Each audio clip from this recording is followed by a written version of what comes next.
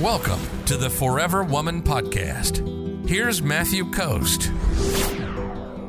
How do you have a conversation with a man when you know you have more money? So we get women all the time who come and they're like, I have more money. Maybe I'm intimidating men. Maybe I'm, doing all these things. Like, what do you have to say about that, Shanti? Listen, that's very common today. I can't remember what the number was on our survey, but it was something like 18%-ish of women earned more than their partner. I can't remember exactly, but it was something like that. It was something about 1 in 5. Which is a pretty large number, especially when you compare it to historical numbers. And the thing for women to recognize is that, of course, there's nothing wrong with that. That's awesome. Like, there's no reason why there has to be a problem from that kind of income disparity. The only thing that creates the problem is if the man feels that as a result, you think he's inadequate or inferior. And so how do you help avoid that from happening? How do you keep a man from feeling inadequate or inferior? And actually, the answer is exactly what I just told CJ, which is to look for things to appreciate. And it's got to be genuine. Again, this is not like drumming it up and rolling our eyes because he's going to be able to tell.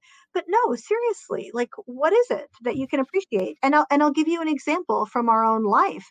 There was a period a number of years ago where Jeff and I both were running our own businesses, and mine was taking off, and I was doing all this research and writing these books, and they were bestsellers, and I was speaking all over the country.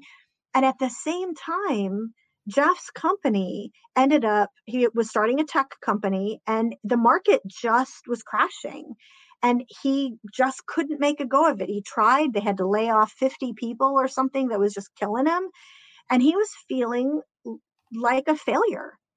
And it made, his money, so to speak, the stuff that he felt like he was earning on his own talent, his own skill, was going way down. And suddenly the money that he felt like I was earning, even though it's all joint money, he felt like it was mine, was going up, and he was feeling inadequate.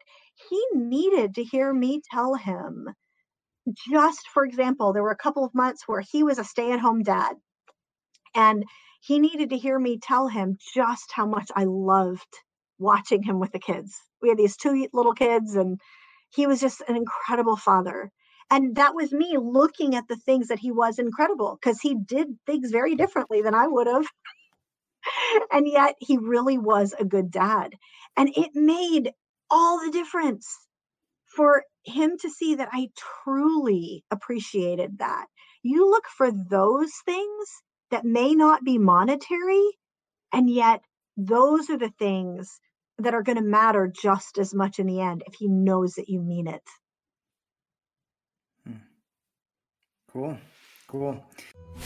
If you're ready to attract a man who loves you, sees you, and cherishes you, visit theforeverwomanformula.com right now.